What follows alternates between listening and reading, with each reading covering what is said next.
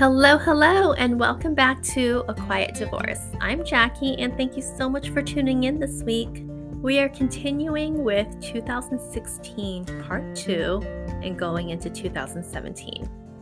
So, in last week's episode, I left off with the document that I received that asked me to find a new residence, as the one I was currently living in didn't belong to me.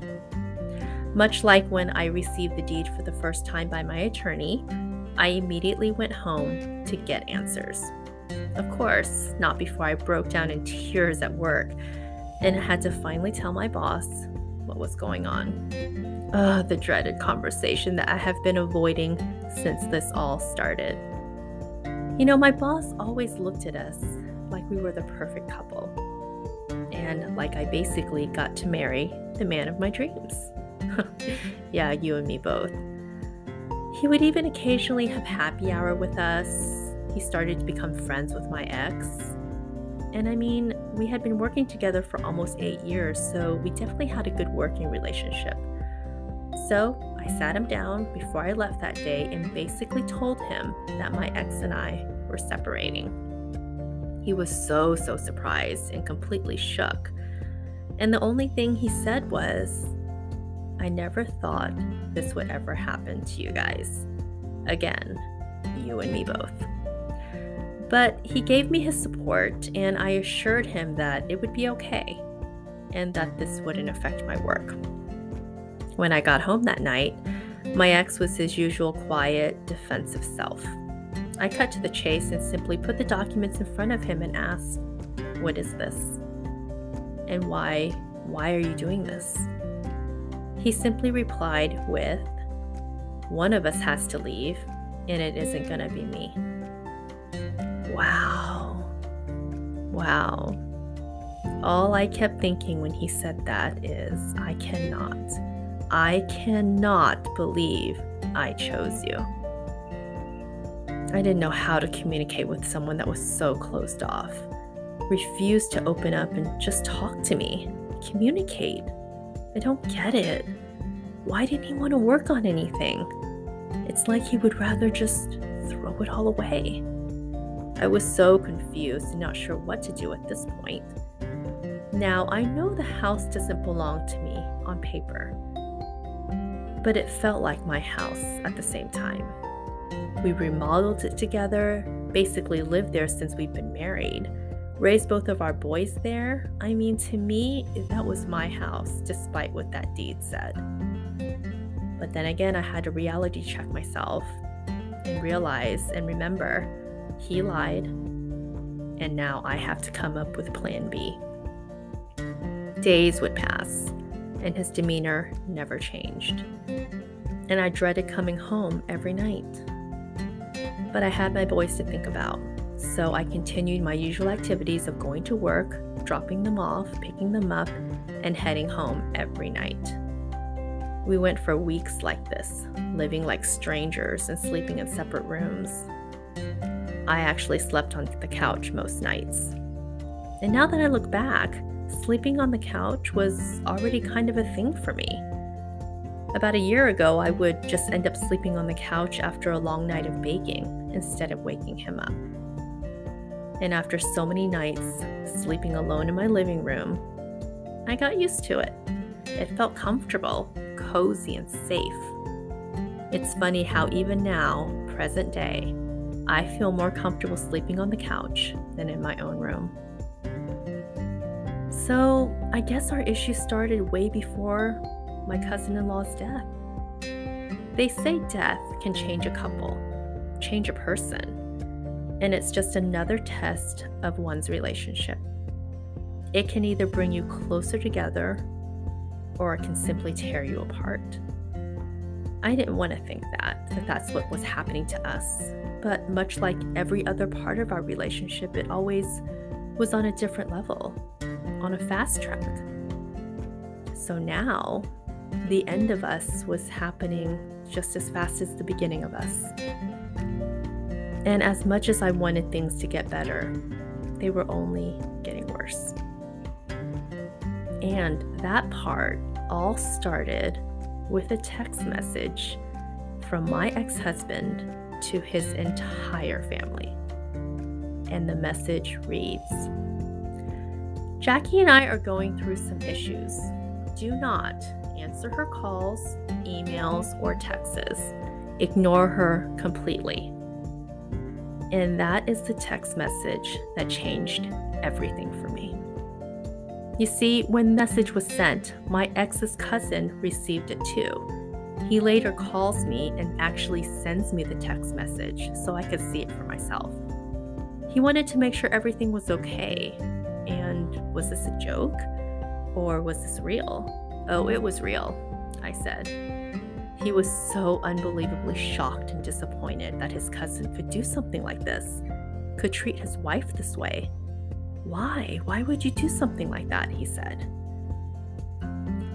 He then told me that he was not going to follow those orders, and if I needed help with anything, to just let him know. That's another thing about Asian culture. You are to do whatever the family asks of you, no matter if it's right or wrong. You must obey or suffer the consequences. Stand by your family is what they would forever preach. Now, I wasn't raised that way. I was always raised and lived by what's right is right, what's wrong is wrong. Even though I know things are not always black and white, and there are many, many shades of gray. But this was simply wrong, in my opinion. My ex decided to cut me off from every end, and within 24 hours, literally 24 hours, I no longer existed to any of them. All it took was 24 hours time and a text message, and suddenly 10 years of pretending to be a family was gone. I couldn't believe what he was capable of. His parents, his sisters, and all the other family members, what they were capable of, what they were willing to do, and how little I meant to any of them. But there was a silver lining. Out of everyone in the entire family, I had one person out of all of them that was willing to stand up for me, to stand up for what was right. And it didn't matter to any one of them in the family that my ex, their son, or their brother lied to me for years, kicked me out of my own house, and did it all with no apologies.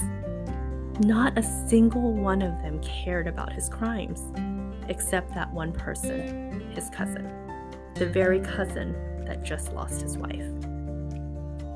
And being a person that just lost someone so close and would do anything to get them back, he couldn't bear to see or participate with his family's horrible attempts to get rid of me. Everything about it was just so wrong. It made him sick to his stomach, and he wanted no part of it. So the following week, I started looking for a place to rent. Everything I saw in the papers was so expensive, and I wasn't sure I could afford it alone. That is one of the biggest factors when it comes to divorce, right? And the biggest question we ask ourselves. Will I be able to make it on my own? And that's when the fear, the doubt, and all the other insecurities start popping up to make you second guess your every move. But I looked anyways, because I wanted to see what was out there. Maybe part of me thought we would talk at some point and I wouldn't move out. But I had to have a plan B, just to be safe. But you know what? It didn't matter, because that day never came. And so it begins. The process of how do I do this? Can I do this? Will I be able to survive? And how am I going to make this all work? He clearly didn't want to work on our relationship or save our marriage, so divorce was the only answer. I started to think logically, and I asked myself and my family, what should I do? What did you think? My family was so supportive of me and said to do what feels right and what makes me happy, because at the end of the day, it is up to me. They supported my decision no matter what it would be. But they also didn't think I should continue to stay with someone that would lie to me the way he did and continually dismiss our marriage the way he did. Life's too short to be this unhappy, and you deserve better, my mom said. So that's it, ladies. Once you believe you deserve better, and once you see the difference, everything changes. I started to think of my boys and how life would be for them. So many women and mothers think that if they stayed, I'm doing it for my kids. But I didn't believe at the end of the day a couple should be together unless they wanted to be. That's the only way a relationship will work, that can work, is if both sides want it and if they both work for it. Now, I was pretty convinced that he didn't want it anymore. And since he didn't want it, it wouldn't work. So I didn't think of my kids that way. I didn't use them as a reason to stay. I wanted to make sure that if I did or if I didn't, I was doing it for the right reasons and not the wrong ones. I wasn't willing to be far away from my boy, so I had to find a place close by and affordable. I was fortunate enough not to only have the support of my family, but of his cousin as well.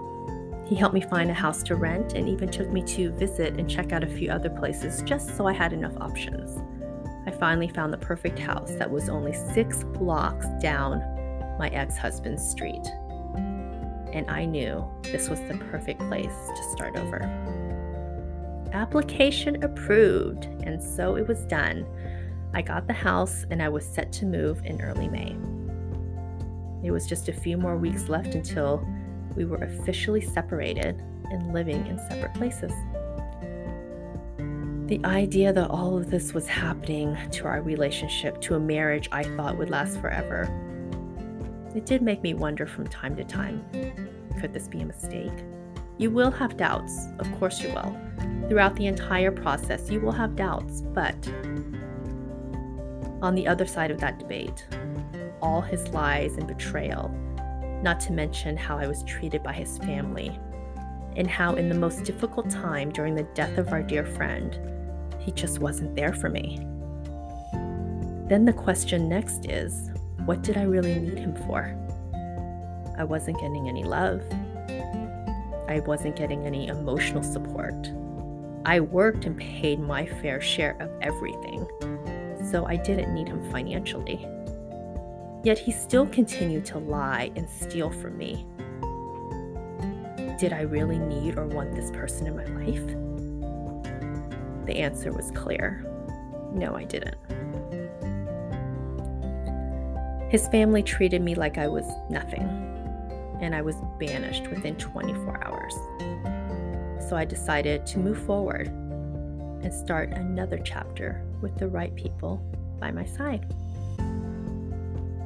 Don't be afraid to change your story, ladies. If the first story no longer serves you, you owe it to yourself to at least to try to write a better one.